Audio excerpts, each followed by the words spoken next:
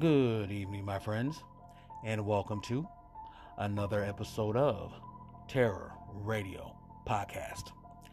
If this is your first time joining me, then welcome. This is a podcast dedicated in bringing you the best of horror and thriller, old-time radio broadcast, as well as original stories. I am your host, Keith, aka the Radio Show Nerd, and tonight's episode is entitled Short But Spine Chilling. Now, as many of you may know, I like to discover and share lesser known radio programs on this platform, as well as radio shows that present short vignettes or narrations, if you will. So tonight, I'm featuring a cluster of nerve-wracking tales from shows you might not be familiar with. So, without further ado, this is Terror Radio. The radio series highlighted tonight are as follow. Stay tuned for terror. Late Night Story. The Strange Dr. Weird. Tales of the Supernatural, and Vincent Price, A Graveyard of Ghosts. Now, a quick rundown on each series. Stay Tuned for Terror debuted on NBC in 1945 and was recorded in Chicago. Now, this was the brainchild of prolific author Robert Bloch, who was the author of the novel Psycho, which we all know was adapted into a classic movie by Alfred Hitchcock. Now, there are only 2 episodes available of this series, which you will be hearing tonight. The first being The Boogeyman Will Get You from 1945, followed by Lizzie Borden Took an Axe, also in 1945. After that, we have Late Night Story. Unfortunately, I wasn't able to find any information on this particular program, but the radio play tonight is called The Photograph, and it was first broadcasted on December 23rd, 1978. After that is The Strange Dr. Weird, which debuted in 1944 and ended in 1945. Now, this was a sister series to the popular radio program The Mysterious Traveler. It was produced and directed by Jock McGregor and was written by Robert A. Arthur. And this consisted of condensed 15-minute versions of Mysterious Traveler scripts. The radio play tonight is called Murder Comes Home, which was first broadcasted on December 5th, 1944. After that, we have Tales of the Supernatural. I wasn't able to find any information on this program, but the radio play tonight is called I Shall Rise Again. And we will conclude with Vincent Price, A Graveyard of Ghosts, which was actually an LP he produced in 1974. So, you all know the drill. Sit back, turn down the lights, and listen to Stay Tuned for Terror, which will end with Vincent Price, A Graveyard of Ghosts.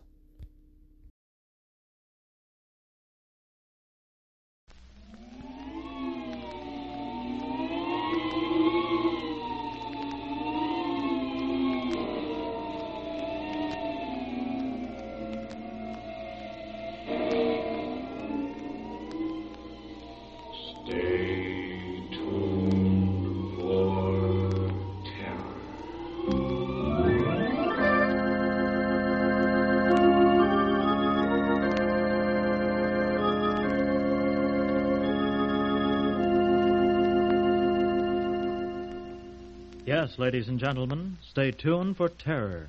Stay tuned for shivers and excitement. Listen to Craig Dennis in The Boogeyman Will Get You. written by Robert Bloch for Weird Tales magazine and adapted by the author especially for this program. You'll hear it now if you stay tuned for terror.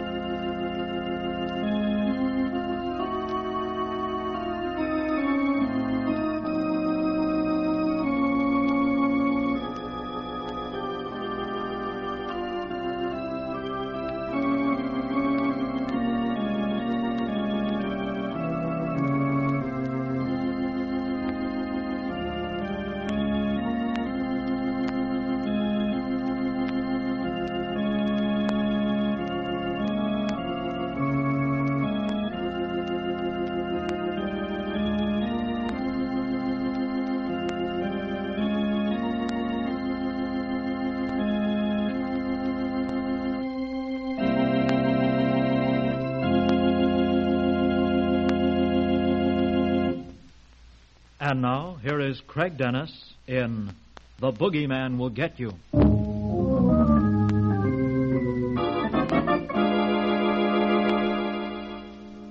You're afraid of the dark, aren't you?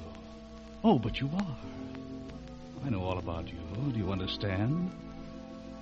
You were afraid of the dark when you were a child. Not because of robbers or thieves or murderers. Children don't think of such things. You were afraid of the dark because of the boogeyman. That's the name your parents used. Boogeyman. One of those smart, sophisticated, grown-up words. But there is terror behind it. When you were a child, you knew what the boogeyman looked like. You would see him in your dreams. That black, grinning shape with the wicked red eyes and the clutching claws. You heard his buzzing voice mumbling to you in sleep when you had nightmares. And you'd wake up screaming for your mother.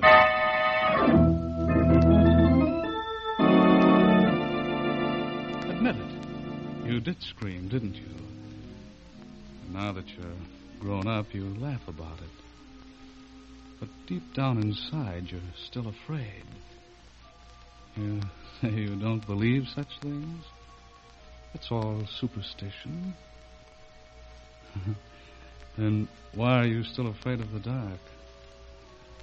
Why do you keep the lights on when you're home alone at night? I'll tell you why. Because you know it's true. There are such things as monsters. There are such evil beings. And the boogeyman will get you if you don't watch out. Well, what do you think of it? Marvelous. I don't know how you do it, Walter. Great stuff. You say it's part of a new essay? That's right.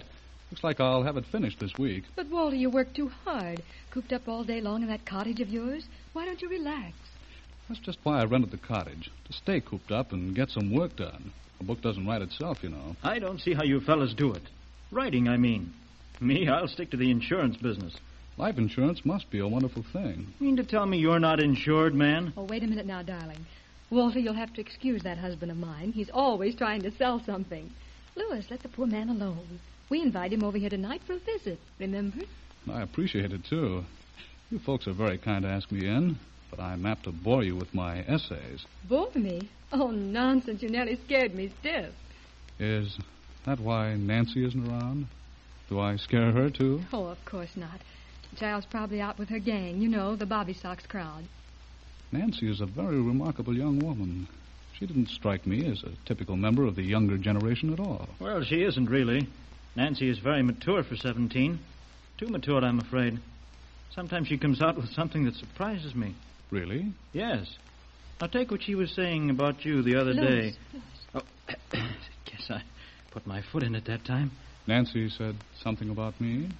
What was it? Oh, nothing at all. Matter of fact, I've forgotten just exactly what it was.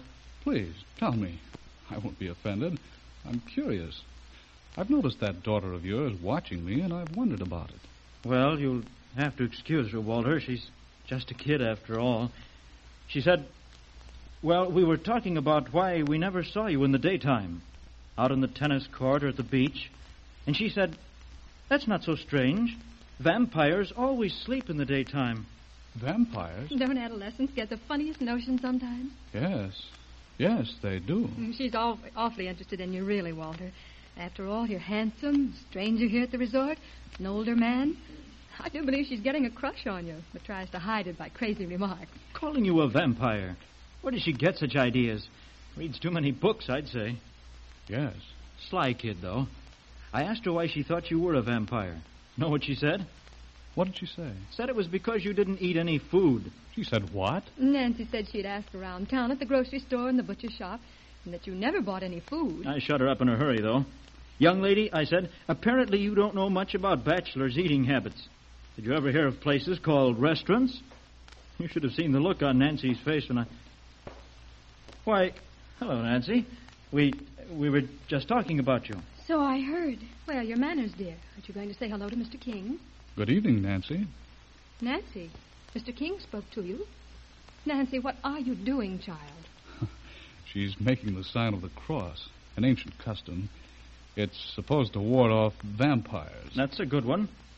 Well, young lady, how come you were running around in the dark tonight? Aren't you afraid of evil spirits? Don't joke about things you don't understand, Father. Nancy, that's no way to talk to your father. Where were you? Oh, just walking with Billy Leggett. Up in the hills under the hemlock trees. I suppose that's where you lost your scarf, young lady. Oh, yes. I didn't know I'd lost it. Well, folks, I've got to be running along. It's getting late. So soon? Yes, it's getting a little late. All right, Walter. See you around. You sure you don't mind walking home alone? Oh, of course not. Maybe we could send Nancy along with you to protect you from vampires. Nancy was a silly little girl. I knew it. But still, she upset me. Maybe it was because she was so beautiful and she hated me so. Thought I was a vampire. Just a silly little girl with a queer idea in her pretty head. I wondered what she was trying to do. At night, when I got back to the cottage, I found out. I stood in front of the door and saw something lying on the path. It was Nancy's scarf. What had she been doing here? She said she had gone for a walk to the hills, near the hemlock trees, but here was her scarf. And as I opened the door, my hand touched something. A wreath on the doorknob. A wreath of hemlock. Hemlock.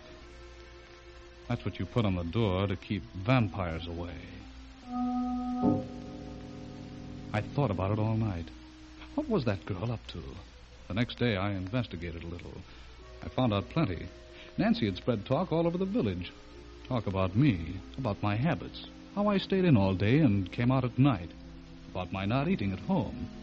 She'd even tried to call New York to check up on me, whether I really had a job and so on. She told the minister I didn't dare come to church and said I had no mirrors in my house because a vampire couldn't look into mirrors. This wasn't funny anymore. The foolish kid was making trouble for me. Somehow she had this mad obsession about vampires. I had to talk to her. So that night I started over for her place, but before I arrived, I ran into her by accident on the path. Oh, you startled me. Sorry, Nancy. I didn't mean to frighten you. But say, I've been looking for you. Let's take a walk, shall we? Well, really, Mr. King, I have a date. Only for a few minutes, my dear, and why so formal? Call me Walter. By the way, I seem to have a speck in my eye. Have you a mirror in your purse? A mirror? Why, yes. Here it is. Oh, good. Let's see. Ah. There, I've got it. Oh, thank you. You looked into the mirror. Of course. And I found that hemlock on my doorknob last night, too. Oh, don't look so startled, Nancy. I know all about your ideas. You thought I was a vampire, didn't you? Just because I work all day and eat in restaurants and walk at night. But you're wrong. You know that now, don't you? I look in mirrors and touch hemlock and all the rest. Yes, I see. I guess you think I'm an awful fool, Walter. Not at all. I think you're a very lovely girl. I wish it wasn't so dark out here so I could see your hair. You have beautiful hair, Nancy. Look, the moon is rising. I can see you now. Nancy, you aren't afraid of me anymore. No. Walter, I never was afraid. Not really. I just thought up all this vampire stuff to make you notice me. And besides, all vampires are tall and dark and handsome, like you. You're a very clever little girl, Nancy. Very clever. Only I wish you hadn't gone to the police today. Police? Then you know? Yes, I found that out, too. A search warrant for my house. Oh, but that was all a joke. And you aren't really a vampire, so it doesn't matter. When they come, we'll laugh at them. I'll laugh at them. You won't. Walter, what are you doing? Let go of me. Walter, what's happening to you? You're changing. Walter. Too bad you were such a meddling little fool, Nancy. I can't let you get away now. It would spoil everything. You guessed too much. Oh, Walter, let me go. Walter. Oh, good heavens. Then it is true. You are a vampire. No, my dear. I'm not a vampire. I'm just a werewolf.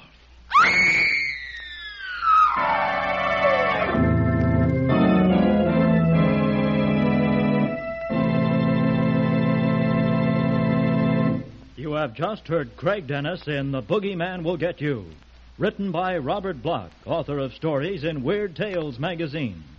The original music was conceived and played by Romel Fay. In just a moment, we'll tell you about the next story in...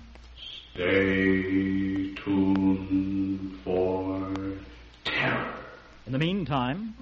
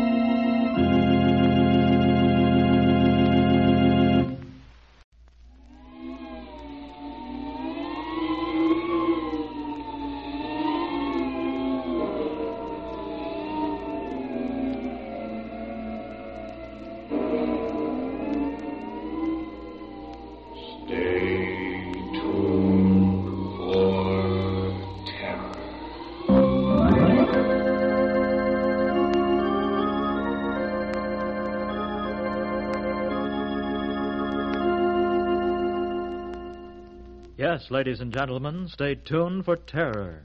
Stay tuned for thrills and excitement. Listen to Craig Dennis in Lizzie Borden Took an Axe, written by Robert Bloch for Weird Tales magazine and adapted by the author especially for this program. You'll hear it now if you... Stay tuned for terror.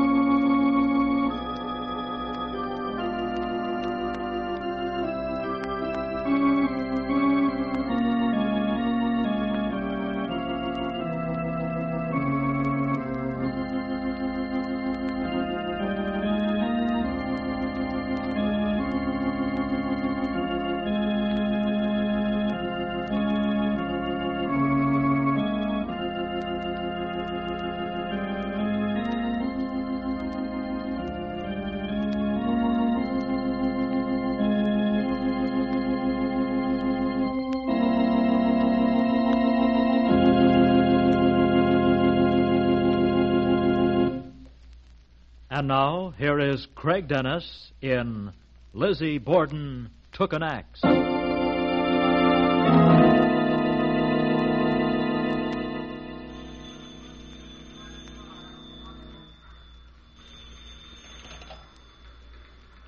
Morning Bulletin. Jim Daly speaking. Jim, help me. Anita, what's the matter? I can't tell you, Jim, but it's happened. Oh, come out at once. You must help me.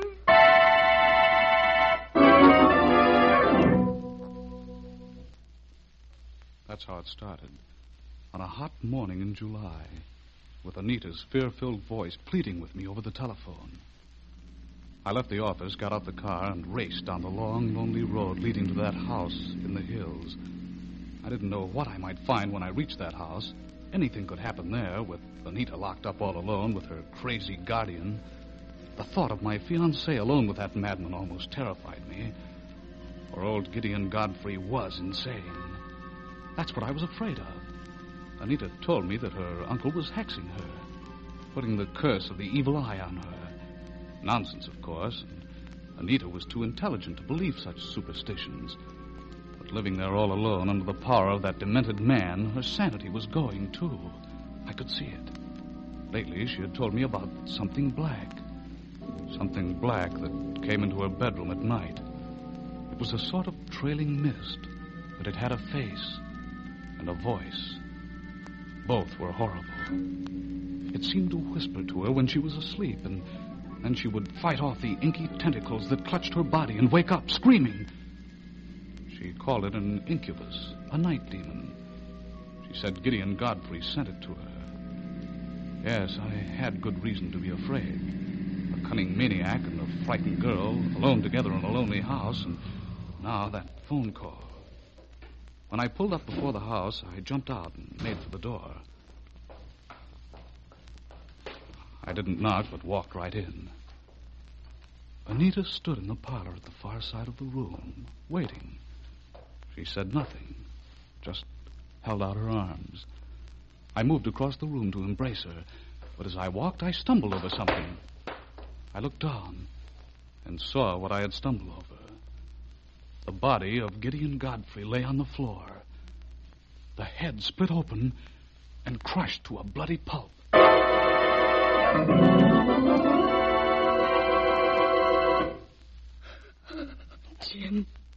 Jim, help me. You must help me, Doc.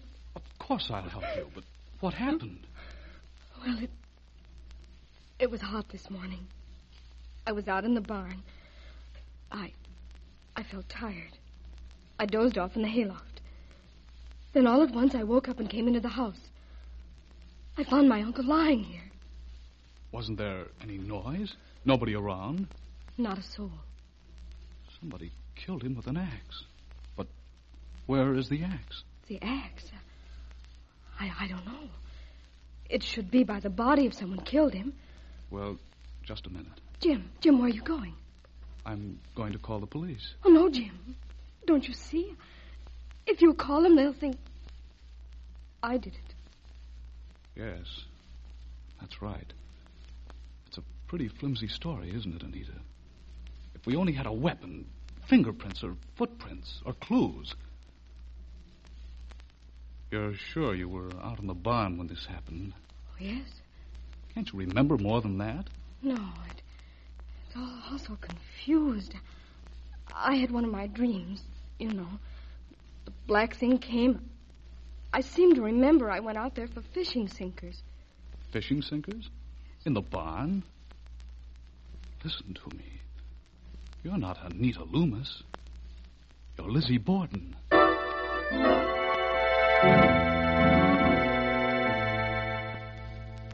Yes, she was like Lizzie Borden.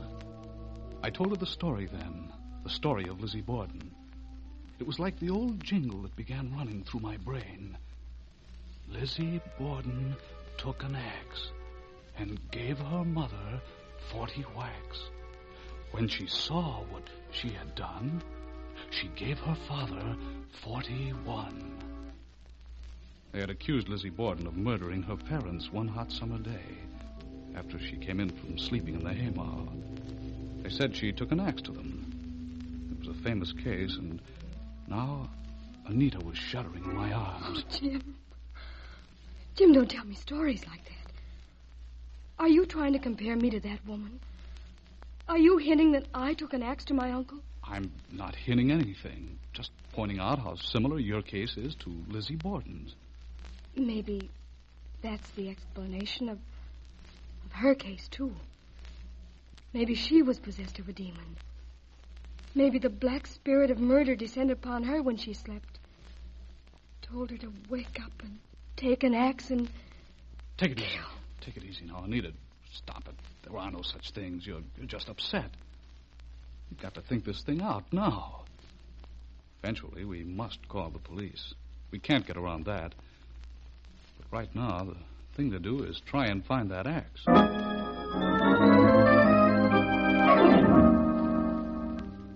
We started to search for the murder weapon then. We covered every room. There was no axe. Finally, I sent Anita to look upstairs while I went over the parlor again. There was nothing. My head began to swim. It was hot, quiet. There was only silence and that body on the floor with its ghastly grin. And then, all at once, I saw it. It was like a cloud, a black cloud. But it wasn't a cloud. It was a face covered by a mask of wavering smoke. A mask that leered and pressed closer. I couldn't move. Then I heard something swish. I turned. It was Anita. As I grasped her wrists, she screamed and fainted. The black cloud over her face disappeared, oozed into air. As she fell, I pried something loose from her rigid hands. It was a blood-stained axe.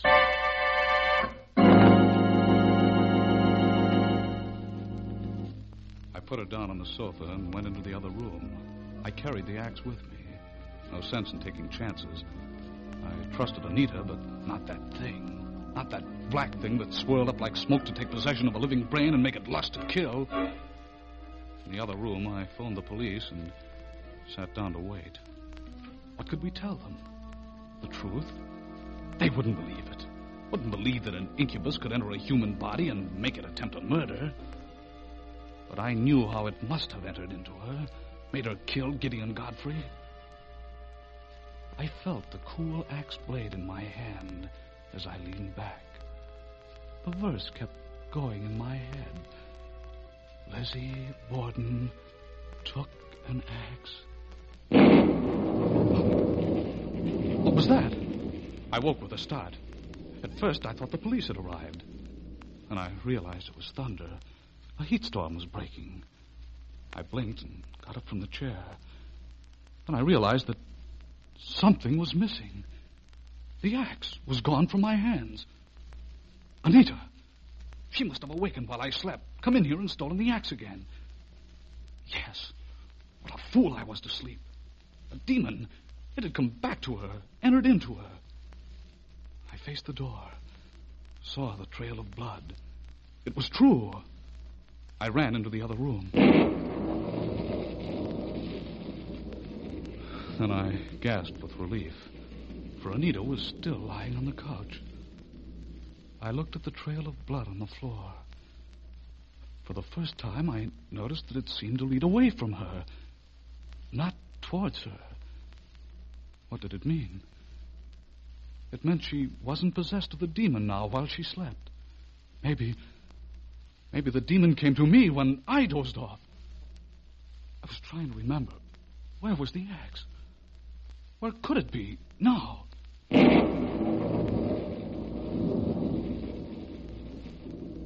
I knew everything.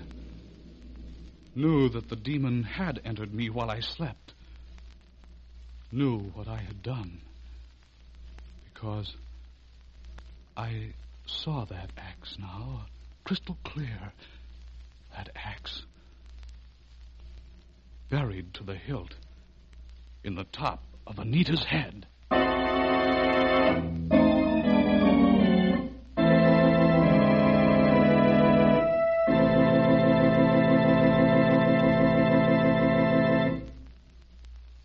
You have just heard Craig Dennis in Lizzie Borden Took an Axe, adapted for radio by Robert Bloch from his story in Weird Tales magazine. The original music on this program was conceived and played by Romel Fay. In just a moment, we'll tell you about the next story in Stay tuned for terror. In the meantime,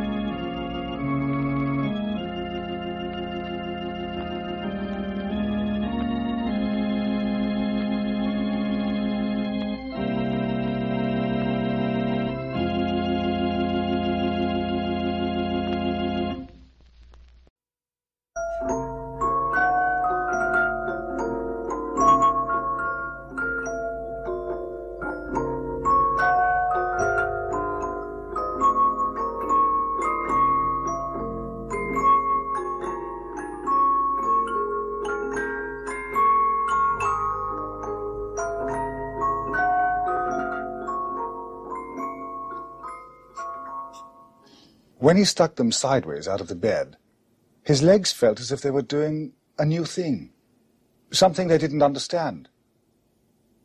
"Dress quickly now," said Mamma. "It's easy to catch cold after being so long in bed. I shall call your sister to help you." It was hard to keep upright. His legs were still sore in the places where they bent, his arms, too, when he held them up to go through the sleeves. "Feel funny?" said his sister Gladys. "Hold on to the bedpost while I fasten these buttons." "Why, Raymond, I do believe you've grown taller in bed, dear." He saw a face low down in the great wardrobe mirror. For a moment, everything in him stopped. A terrible, thin face, with perfectly round, shiny eyes, shadows you could almost see through, that belonged to a thing, not a person. Dull, tangled hair. "Well, how do you look?" said Gladys. She was putting a kind of jolliness into her voice. Her head came down beside his to see. She was healthy, different only in the way all people looked in mirrors. Mamma brought out his green suit with the white curly collar and laid it on the bed. He watched little creases being smoothed from its special cloth. "Is it Sunday?" he said. Lines folded deeper in Mamma's face, her bright eyes fixed on his so hard that he felt guilty and blinked several times. "No," she said in a low voice, "but you're to wear it today. I'm taking you to have your photograph made." Gladys squeezed him. "The doctor says you're a lot better now, Raymond. Won't it be nice?" He clutched her warm arm. Sideways through Gladys's hair, he could see Mamma standing still, watching. Silly little boy, he's frightened," said Gladys. "I had it done last year, you know that, and Mamma has, everybody has. There, funny boy." She brushed his hair till it was smooth, and cut off some little pieces and put them in an envelope. "Glad?" he said. "What are you crying for?" But instead of answering, she began to dab his face gently with a puff of her own powder. It was cold downstairs. Everything felt hard and big, and the linoleum looked like frozen water. "Button his overcoat up," said Mamma. "Stay quietly in that chair, Raymond, until the cab comes. Close to the fire." The yellow-tiled grate turned onto him an unfamiliar, quivering heat that made him blink often. Soon the little pains in his knees died out. He was damp and hot inside his clothes. "You must behave well," said Mamma. "Do exactly as the gentleman directs. Keep very still for him. That's the most important thing. Are you warm?" "The cab," Gladys called. "It's here." She came into the room. "Oh, how much better he looks. He'll be sorry to leave such a nice fire, won't you, Raymond?" They got into the cab. There was a strange smell of its leatheriness, and some kind of scent and pipe smoke were in the thick blue cloth of the seat and the padded walls. He sat between Mamma and Gladys and watched the tall roof stream past the window. "Isn't it fun?" said Gladys. "Listen to the horse's feet trotting as fast as he can go, and all especially for this little boy." When they climbed down the cab's iron steps, it was in a street with shops and high buildings. Mamma stopped to talk to the driver. "Come along," said Gladys. "Up we go. Let me help you, old Mr. Shaky-Legs." There were many stairs inside the building. Whenever they stopped, they saw more leading upwards. "Must be growing while we climb them," Gladys panted. She had both arms tightly round him, almost carrying him. From below, Mamma was calling softly and crossly, "Gladys, wait a moment, if you please. We must all go in together." They came to the last of the stairs, and there was a door that was partly made of glass, with printed letters on it. "Come," said Mamma. The man inside wore black clothes. There was no hair on his head, and he had yellow eyes that moved in a sort of liquid. He said, "So this is the little man, a bright chap. In no time you'll be as fit as a fiddle, He held a hand out to Raymond. The fingers were dark brown, and some of the nails had split until you could see into the cracks. "Shake hands with the gentleman, Raymond," said Mamma. He could do nothing. "Not altogether surprising," said the man. And made a noise like a laugh, but he wasn't pleased. "Chemicals ruin the hands, madame. Sit down in this nice chair, little man." He began to talk to Mamma in a whisper, glancing sideways. The room was very big, with wide windows in the ceiling, but they were painted streaky white, and no sky showed through them. Tall, shining things made of wood and glass and yellow metal stood everywhere. "Now, let us begin. The little fellow's overcoat off, please, madame." Then Raymond was on a different chair. His legs hung down from the huge leather seat. The man picked up his hand and pressed it onto the chair's cold, knobbed arm as if it belonged there. A polished table stood close by. On it were a book made of leather and a shiny plant like Mamma's. "Genuine antiques," the man was saying to Mamma. "The floral background is hand-painted in oils." "Tidy his hair, Gladys," whispered Mamma. A burning brightness came high up. His eyes itched and watered. The man said, "Don't look at the lights, little fellow," and moved metal things that clicked under a black cloth. Raymond shivered. He seemed to be in another place, feeling nothing, like being asleep and not dreaming. He could hear Gladys blowing her nose somewhere behind the brightness. "Ah, yes," said the man, busy jerking things in the dark. "Doesn't he look a picture? Huh?" He cleared his throat. "Steady now. Still as a mouse. See what I've got in my hand?" And as if he was singing a little song, "Keep quite still." Clack went his machine. "Now again." When the lights went out at last, everything broke into spots of purple darkness.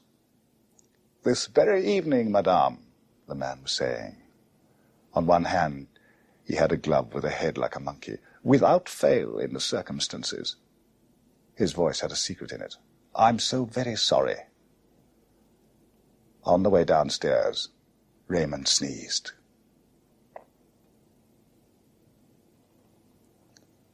He lay quietly in bed. When he moved, all the old pains jumped in his arms and legs, worse than weeks ago. His nose was running. For a time, the sun made slow reddish squares on the wallpaper. Then it disappeared. His heart began to hurry, bumping until it hurt. The bed seemed to shake. A tiny ticking noise began somewhere down among the springs, keeping time with his heart. The door opened. It was Gladys again. "How now, dear?" she said, and put her cheek against his forehead. "The shivering stopped, and now he's too hot. Poor little sick Raymond." She sat on the bed. "I've got a surprise for you," she said. "Lie very still, and I'll show you. It's just this moment arrived. Look." She held something up, high above his chest. A reddish-brown picture. He knew the table in it, the huge chair, the book, the shiny plant, from some time in the past. There, too, was that terrible face. After a moment, he turned to her. She smiled and nodded. "It's the photograph, darling. Isn't it nice?" He twisted his head away, and his neck ached. Tears came out of his eyes. He felt angry and frightened, as if he had lost part of himself. Gladys was tightening the bedclothes round him. "Poor dear. Does it hurt to look up? I'll put the photo here on the mantelpiece and light the candle so that you can see it all the time. We're going to have another big one in a frame to hang downstairs. Mamma is so pleased." And her voice turned down and trembled. Suddenly he felt himself held tightly. Raymond. Gladys was crying again, and a tear ran down the inside of his collar. "Oh, my little..."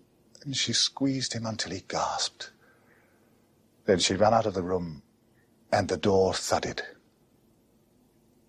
He felt cold and small. Then in the same instant he was enormous. His head stretched from the pillow until it touched the walls. His huge hands were pressing down through the bed to the floor. From far below came the ringing click of the bed spring, like distant hoofbeats. On the mantelpiece was the little brown picture child. His face was white and horrible and still. He clung to his chair and stared at Raymond. The candle was too bright to look at it. When it flickered, the whole room bobbed. Waves of fright rushed over him, up through the bed. His ears were bursting with the noise. "Keep still," said something inside him. "Keep quite still." His head was changing its shape because it was so heavy, and the beating, bubbling heart climbed up to meet it. "Keep quite still," said a voice. It sounded like his own, but this time it wasn't inside his head. It was outside, close to his ear. He twisted himself through the hot clothes, crying because it hurt, and looked. He nearly screamed with terror. By the bed stood the picture child, alive, in the green suit, but now it was reddish-brown. His face was the narrow photograph face, like a hollow china thing. "Still," said the boy. "Keep quite still, little man." He put out a hand and laid it on the rumpled sheet. Brown fingers, and the nails were split wide open. "Your heart's going to burst," he said. The whole of the bedroom roared and crackled, yet at the same time it was utterly quiet. The boy smiled, little bony teeth. "I'm going to have your tops," he said. "The new ones, too." The bed spring kept time like a great bell. "And in this bed will be me. Just keep quite still. You won't be anything at all. Feel it bursting?" Downstairs they were arguing. "Crass folly!" She twisted a handkerchief in her fingers and tried to hold her lips firm, but they trembled. Kindly remember, Doctor, that I am the child's mother. I wanted this memory of him to keep more than anything you could ever understand. Nonsense, madam, said the doctor. Think I wouldn't have told you if he was dying? But now I can't answer for what you may have done today. Let me see him at once. Halfway up the first flight of stairs, they heard the cries in his bedroom and ran the rest of the way. The doctor threw the door open. Raymond! He was crouching near the window in his nightshirt. But over it he had pulled a jacket of his best green suit. The trousers were clasped to his chest. His eyes were bright with delirium, staring towards the bed. I won't be still! The screaming went on, hoarse and terrified. He didn't seem to see them. From the window ledge he snatched a picture book and held it tightly. I won't! No! No! I won't go on the mantelpiece!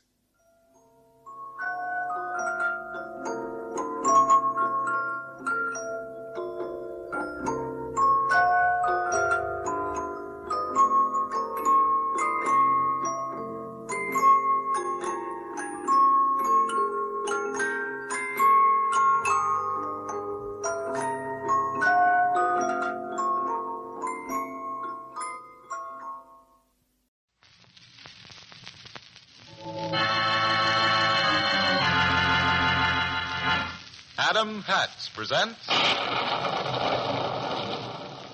The Strange Dr. Weird.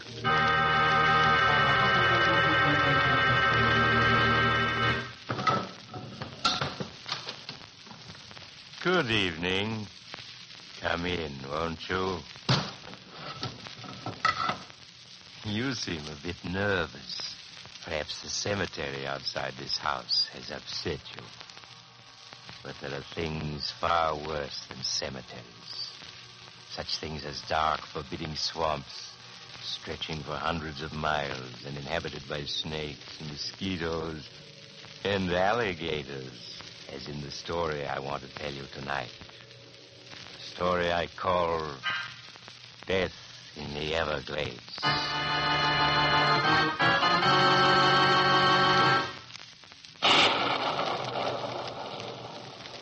My story begins in the vast shadowy wastes of the Florida Everglades. A small dugout glides through the dark swamp water, poled along by a weather-beaten guide. The guide's passengers, Gerald Drake and his wife Kitty, sit nervously in the center of the dugout, subdued by their strange and uncanny surroundings. Gerald, how much further do we have to go? It's been 2 hours now since we left the mainland. I'll see. Guide, how much further is it to my uncle's home? It ain't much further. Just a small piece. Gerald, are you sure your Uncle Jason has money? Well, up until my mother died a year ago, Uncle Jason was sending her $500 a month. And he owns thousands of acres of valuable Florida property. If he has money, why should he choose to live here all alone in these horrible swamps? Because he's an eccentric. Oh, Gerald, please, let's turn back. This horrible dark swamp with its alligators and snakes frightens me. I have a feeling that something dreadful will happen if we don't turn back. Don't be a fool, Kitty. We can't turn back. We're broke, do you understand that? Uncle Jason is our last hope. We must go on.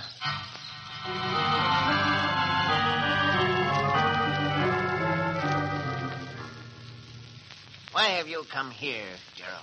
Well, after all, Uncle Jason, I am your only living relative, and, well, I wanted to find out how you were getting along. Gerald worries about your living here alone in the swamps. I'll always live here in the swamp. Always. It's quiet and peaceful here. I have my friends. Your friends? Yes. Didn't you see them as you came here? Singing in the trees, swimming in the water. I know them all. They're my friends. They protect me from harm like true friends do. Yes, of course. Uncle, I just I know why you come here. You want money. That's why you come here, isn't it? Well, yes. You see, Uncle Jason, we... Get out! Get out, you hear? I won't give you a cent. Not a cent. But, Uncle Jason, after all, you must remember that I'm your only... Leave my house at once. Get out! We can't.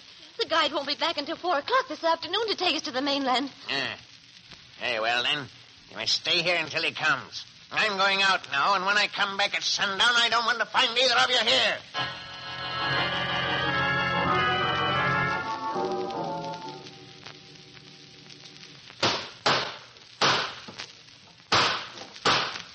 are you doing? I'm trying to break the lock on this metal cash box. Cash box? Yes, my darling.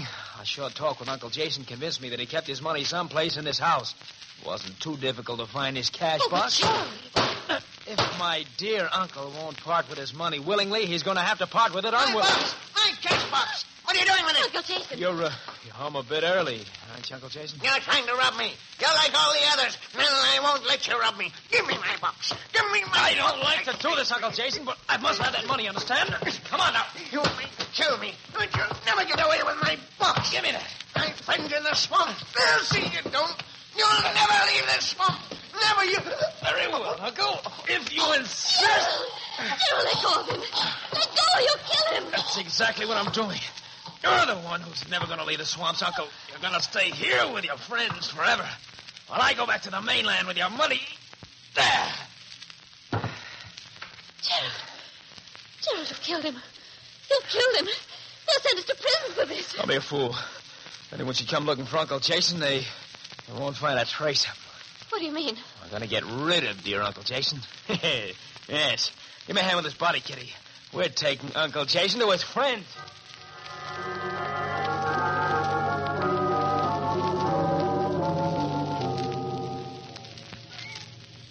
Gerald, how much further do we have to carry him? This is far enough, darling. Just set him down here. Here? Where the water's edge? Yeah. This'll do perfectly. Let's drop his legs. Yeah. That's it. There we are. Gerald, you aren't just going to leave him here, are you? Why, of course, darling. Uncle Jason's friends will look after him. His friends? Why, yes. We'll go over there. See him swimming this way? Alligators. Monster alligators. Gerald, they're coming up out of the water. Yes, so they are. Look. One of them is crawling up to Uncle Jason's body. He's going to... Yes. Goodbye, Uncle Jason.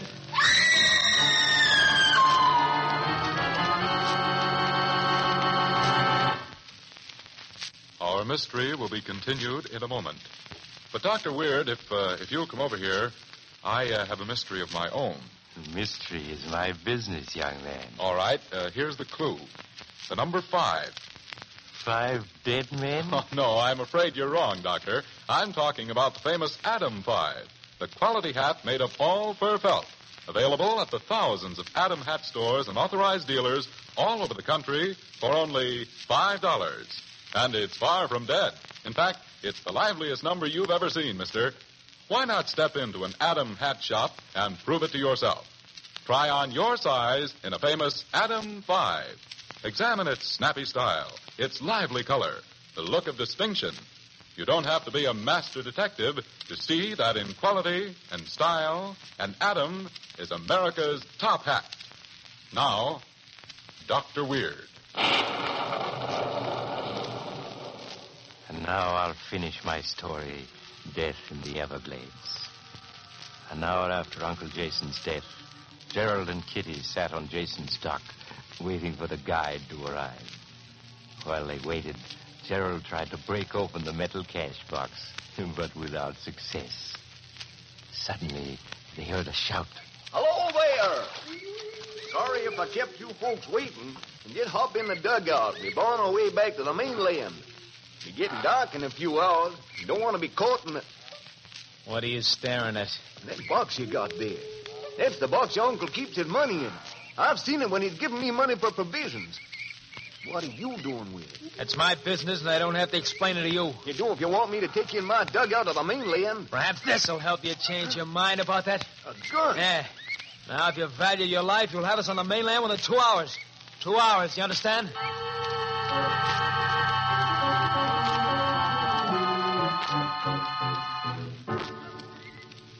If 2 hours are almost up. Why haven't we reached the mainland? It's already dark. It's just a small piece beyond this island we're passing. Hear that, Kitty? In a few minutes, we'll be on the mainland. But, Gerald, the guide will go to the local sheriff and tell him everything. Don't you worry about the guide. I'll take care of him. That fool! Why's he gone so close to the island? Have us aground if he doesn't Gerald! want... Gerald, he's gone. He's not in the boat. Gone? Hey, you're right. He must have swung on an overhead branch as we were passing the island. Gerald, there he is. You see, standing in that small clearing on the island. Find your own way to the mainland, you thieving murderer! I'll never take you there. Oh, Gerald, what will we do without him? Kitty, get hold of yourself. We're going to reach the mainland safely. Oh, but how can we find our way? The sun's setting. It's already dark here in the swamp.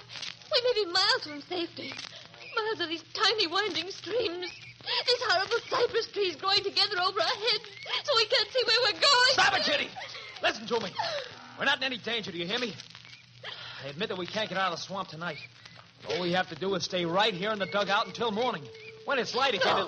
No, we'll never find our way out. Even the guides get lost in the Everglades sometimes. And anyway, they won't let us go. They'll stop us just like he said. Who'll stop us? Uncle Jason's friends. Listen to them. All around us. Waiting for us. Look there in the water. They're coming for us. The alligator. Kitty, you mustn't say that. We're going to make it, do you hear me? And we'll be rich. There's a fortune in this cash box. Here, I'll open it for you. Then you'll see how rich we are. Here. It's a hard lock to pick off. Maybe I can shoot it open. Kitty, the lock's broken. Kitty, look. Money. Money? Yeah. It's 50, 100, 150, 200, 210. I mean, there's only $210 in that box. Yeah, but look. There's a paper in the box. It'll probably tell us where the rest of the money's hidden. Come on, let's see. It's a real estate deed. 20,000 acres. Assessed value, $1,000. No, can't be. Your uncle was a wealthy man. He had money and land. He has $210 and 20,000 acres of worthless swamp. What? There must be more than this. There's got to be. Stand up, Gerald. Look around you. 20,000 acres of worthless swamp. It's all yours, Gerald. If we committed murder to get it... Kitty, sit down! Sit down, do you hear me? You'll turn the dugout over. We're lost in your vast kingdom full of snakes and alligators. Why don't you ask one of your loyal subjects how to get to the mainland? Go ahead, Gerald. Kitty, look out! We'll turn it over! Kitty? Kitty, are you all right? Where are you? There I am, hanging on the dugout. Swim over this way. Kitty! Kitty, listen, church bells. They're ringing in the village church in the mainland. We can't be more than a few hundred yards from the mainland. Well, that means we'll be able to reach the mainland. Yeah. All we have to do is right the dugout and... Gerald! Something's coming to get me! Kitty! Kitty, where are you? What happened? No! No!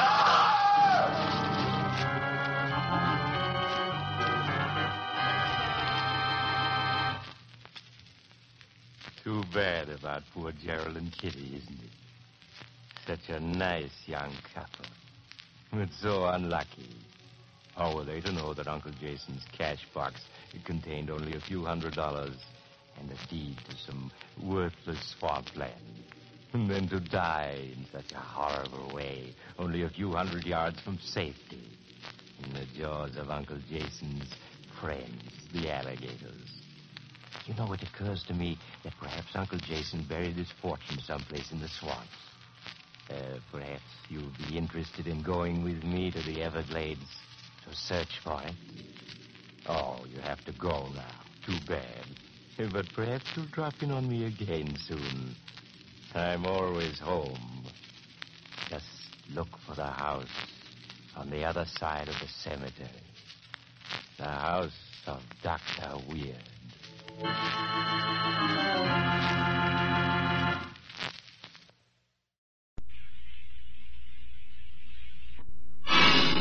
Tales of the supernatural. There are more things in heaven and earth than are dreamed of in your philosophy. Tales of the supernatural, tales weird, strange, uncanny, brought to you from that twilight world beyond the shadows, a world but dimly explored for all our lamps of science. Tonight we bring you an adventure which befell two ordinary people in this present year, and which we have called I Shall Rise Again.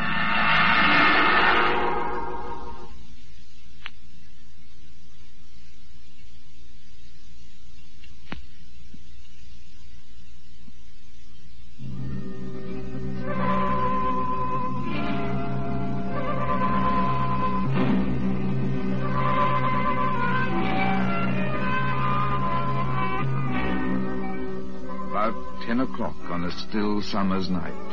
A young couple sat in a smart single-seater, looking at the dark outline of a house set back in a ragged garden. Thomas Mason, successful architect, and his pretty wife Ellen have been house hunting. So this is the house? Yes, but Ellen... Well? Don't think I'm being a wet blanket, honey, but I wouldn't expect too much from this place. Why not? Looks all right. According to what Bill Latimer tells me, it's been empty for donkey's years. And knowing how difficult it is to get a house, there's obviously something wrong with it. Tom, you make me tired. But Ellen... You never wanted to come and see this house from the very beginning. Just because you think it's too far from the city. Well, Latimer says that's why the last tenants left. Too isolated and out of the way. Darling, after living in poky flats with somebody else's radio in my ears all day, I'm going to welcome a little isolation. You might have to welcome leaky roofs and bad drains, too. Oh, you can soon fix that. Darling, I'm an architect, not a plumber. At the moment, you're a bear with a sore head. You know you're doing everything possible to put me off this place just because you'll have to drive a few extra miles to town each day. But... Tom, I've made up my mind that if I like this place, we can at least try it out for a few months. Then, if you find it too far, we'll see what can be done. Now, let me get out, Tom. All right. I'll bring the torch from the car pocket, Ellen. Oh, all right, darling. Cut the light off in this house months ago. Here you are. Now, this way. Why we had to come dragging all the way out here, I don't know. Darling. Ah, here's the gate. Oh, complete with nameplates, eh? Shine the torch on it. Resurgam. It's Latin. Means I shall rise again. I shall rise again? Huh, strange name for a house. Oh, don't you believe it? A client of mine once built a house and called it Bedside Manor. I don't believe it. That sounds like one of those crazy stories of your friend Bill Latimer. Ah, here's the door. Have you brought the keys? Yes, here. The one for the front door is marked with a tag. Let's see. That's it.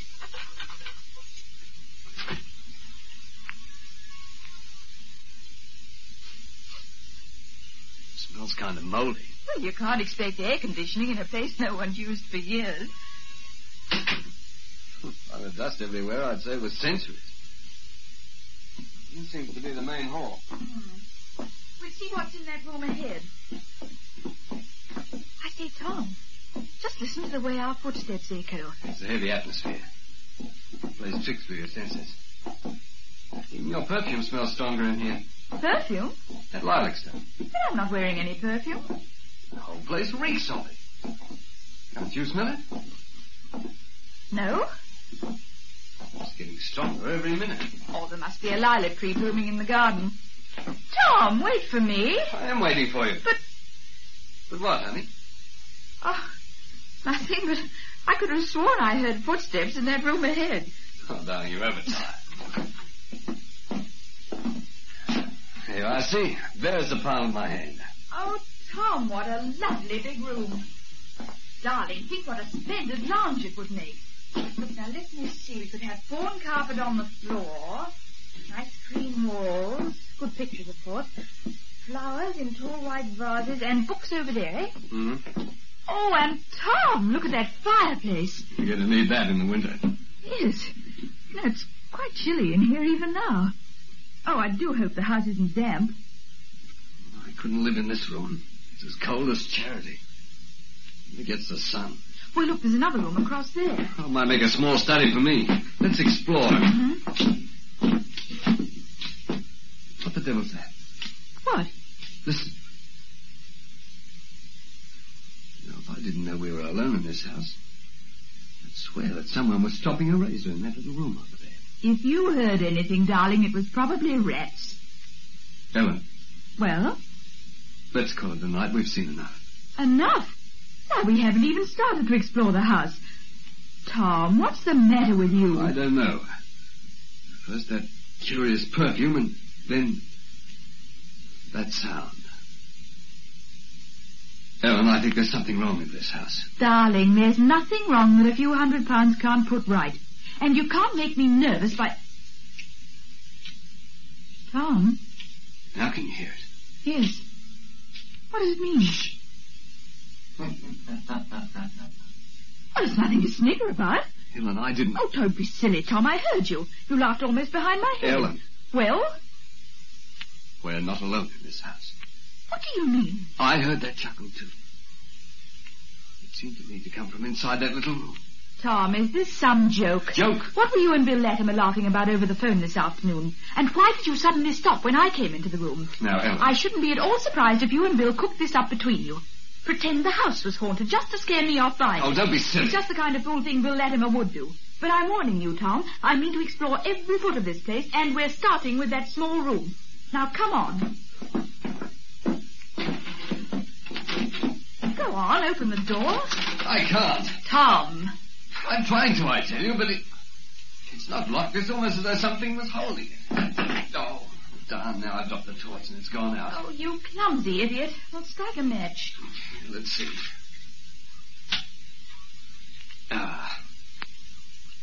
Gosh.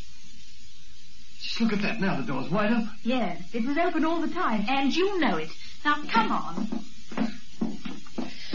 Oh, you couldn't work in here, Tom.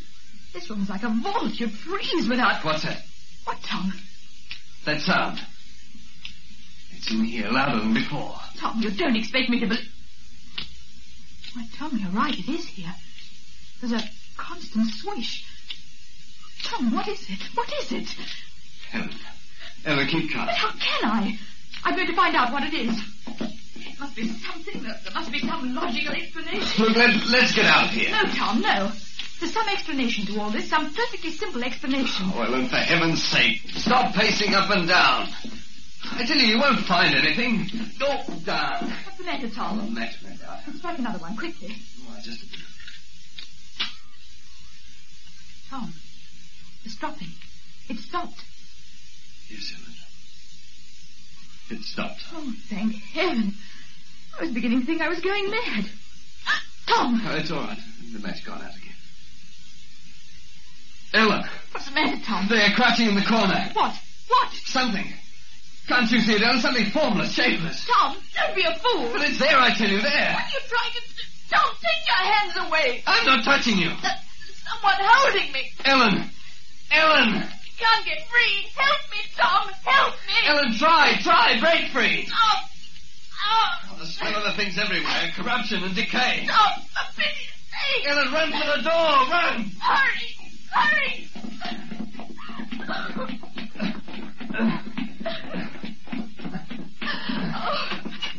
Oh, it's all right, Ellen. We're outside. Oh. I've got you. Try to get to the car. Oh, Tom. Lean on me, darling. That's right. Here's the gate. Oh. Ellen! Oh, gosh, she's fainted. That fool Latimer. He's gone too far. If anything happens to Ellen, I'll break his neck. Latimer! Latimer, is that you? What's going on here? Who are you? I'm Constable Withers, sir. Local of this district. I was driving past and saw the flash of lights in the old place. And who may you be, might I ask? I'm Thomas Mason, and this is my wife. She's had a very nasty shock. Nor do I wonder, if you've both been foolish enough to go inside that place. What do you mean by that? Last tenant's only stayed 3 days. Before that, was empty ever since they hanged him. Him? Roger Pierce. Mean to tell me you never heard of the Lilac Lady murder? Happened 5 years ago. 5 years ago, I was bombing Berlin. Mrs. Pearson, known as the Lilac Lady around about here for the perfume she used, was carrying on with a friend of her husband. So one night, he stropped up his razor, he cut her throat. Stropped up And then he tried to hang himself in that there little room off the guard. But it took Newgate to do the job properly. Now, sir, can I help you with your good lady? She looks as if a drop of brandy wouldn't do her any harm.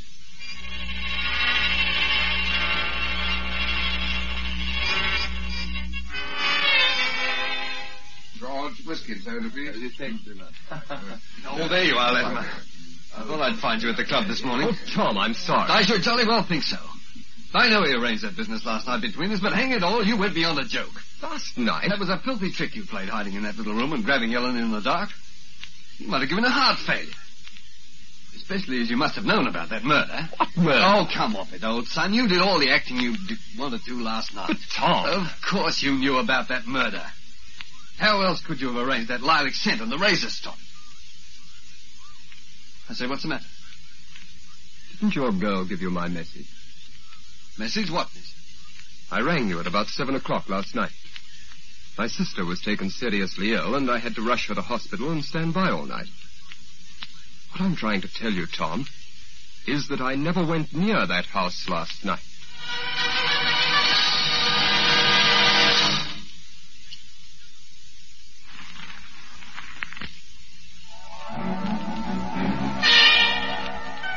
You believe in the supernatural? What lies beyond the shadow? Is it fact or fantasy?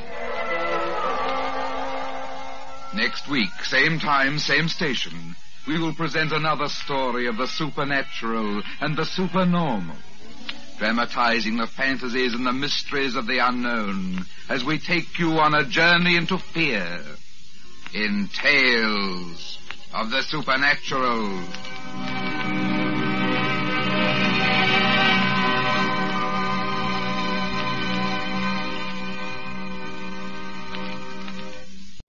Harp Notes in the Mist. Years ago, I lived for a few months in the little town of Pass Christian at a tavern called the Inn by the Sea. On hot nights that summer, just as the sun seemed to be dropping into the waters to the west, my host would ask us to come aboard his red-sailed sloop, and we would skim the rippling surface of the Gulf of Mexico for a few hours before returning to our beds. Among those who sailed with us on those evenings were gentlemen who had been born in Pass Christian, and sometimes, as the moon climbed the sky, they would tell us a legend of the old town. They said that when their great-grandfathers were young, the whole populace was awakened on a foggy night by a strange reddish glare far out on the Gulf. Voices called through the streets, urging the young men to launch their boats and go to the rescue of a ship burning on the horizon. Out into the misty darkness the boats sped, guided by the orange flames in the distance. As they neared their goal, the crews heard music drifting over the still black water. To their incredulous ears came the sound of harp notes, and a melody that one of the elder rowers recognized as an ancient Portuguese love song. It seemed to come from the very heart of the flames.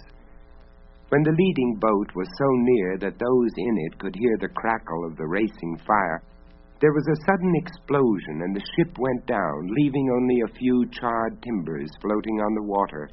The would-be rescuers circled about, but found no survivors. Shocked by the tragedy, they returned to the shore, and there, to their surprise, they came upon a beached lifeboat in which the captain of the ship and 4 of his men had made their escape.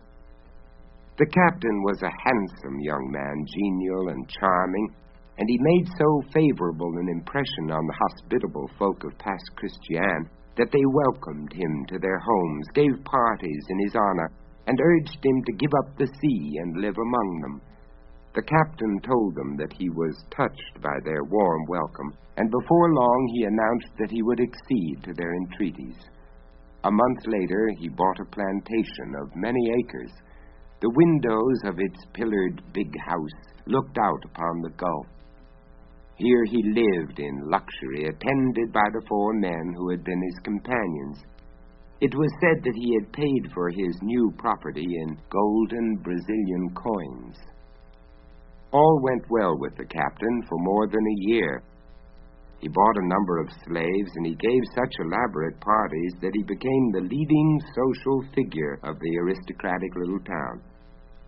Then a visitor from New Orleans arrived at one of the neighboring mansions and almost immediately died of yellow fever, which had been raging in his native city.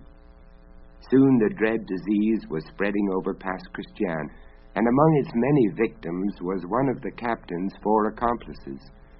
The doctor who attended the unfortunate man found him out of his mind with fever, and heard him confess a horrible crime.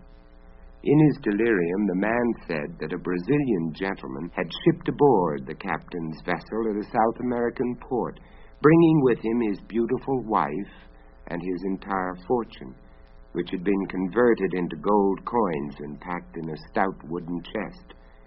The Brazilian had told the charming captain of the gold, and the latter had no sooner heard of it than he determined to acquire it.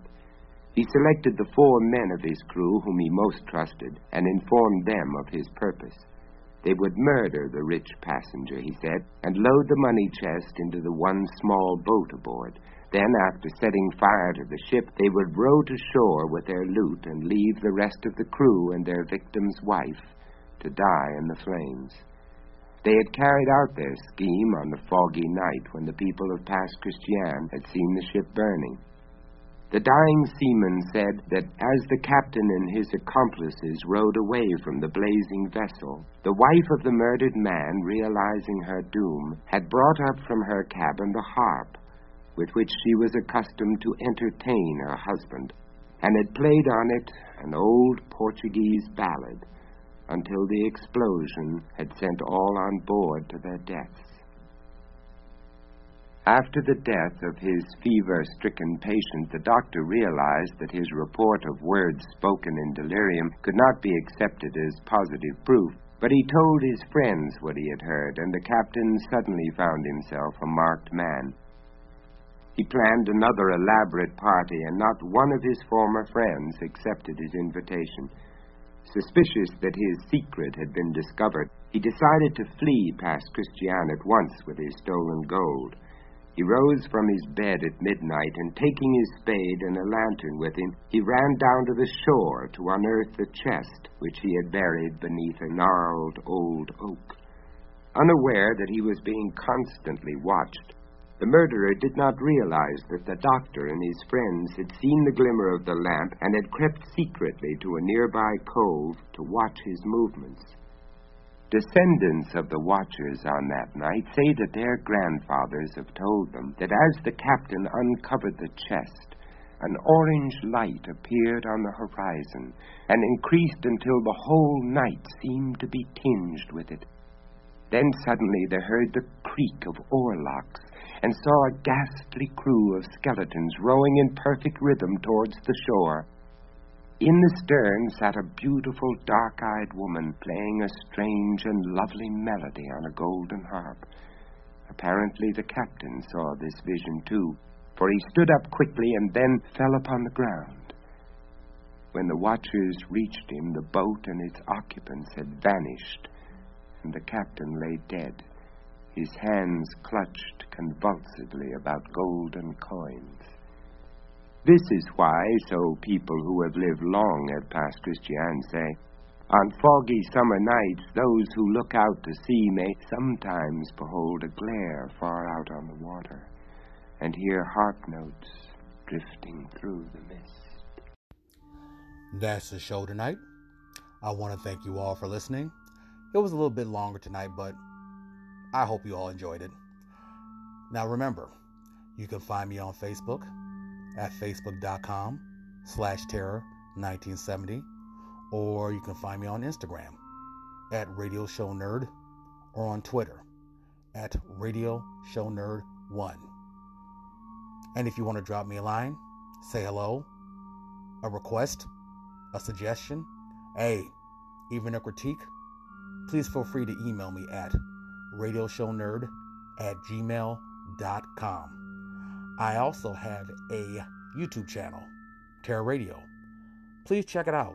Subscribe, share, like the videos. Will be highly appreciated. Again, this is your host, Keith, a.k.a. The Radio Show Nerd, signing off. Hi, I'm Ann Rogers, and with me is my friend, Sprightly Pool. Not just friend, co-worker, assistant, confidant, Sprightly Pool here. Now, I have something amazing to tell you. I'll start from the beginning. Back in 1941 through 1944, I had a radio show on NBC called Hot Copy. And when I was doing that, I was a newspaper reporter and a syndicated columnist. Now, just in case you don't know, hot copy is a phrase that is used by newspaper reporters when they write a story that is breaking news, especially big news. And that is why our show was called what it was called. So there were definitely some wild adventures. She's not kidding when she's talking about those wild adventures. I tell you, we've been in danger more times than I can count. Everything from crazy killers to tracking down Nazi spies. We ended up in some situations that were downright terrifying. So true, Sprightly. But near the end of 1944, our show was canceled due to some conflicting points of view with the sponsor. It was too dark and unladylike, apparently. Well, what we're doing now is taking all those stories and bringing them back to life, adapted from the original scripts. That's a feat in itself, as nearly all the old audio is gone. So we're starting out fresh with some amazing voice actors. In fact, really fresh. Because, believe it or not, somehow, we haven't aged a day. Yes, it's true. Our new show is called Hot Copy Radio Theater. Listen, download, and subscribe to Hot Copy Radio Theater on Apple Podcasts and probably every other podcast platform that you can shake a stick at. New episodes on the 10th of each month.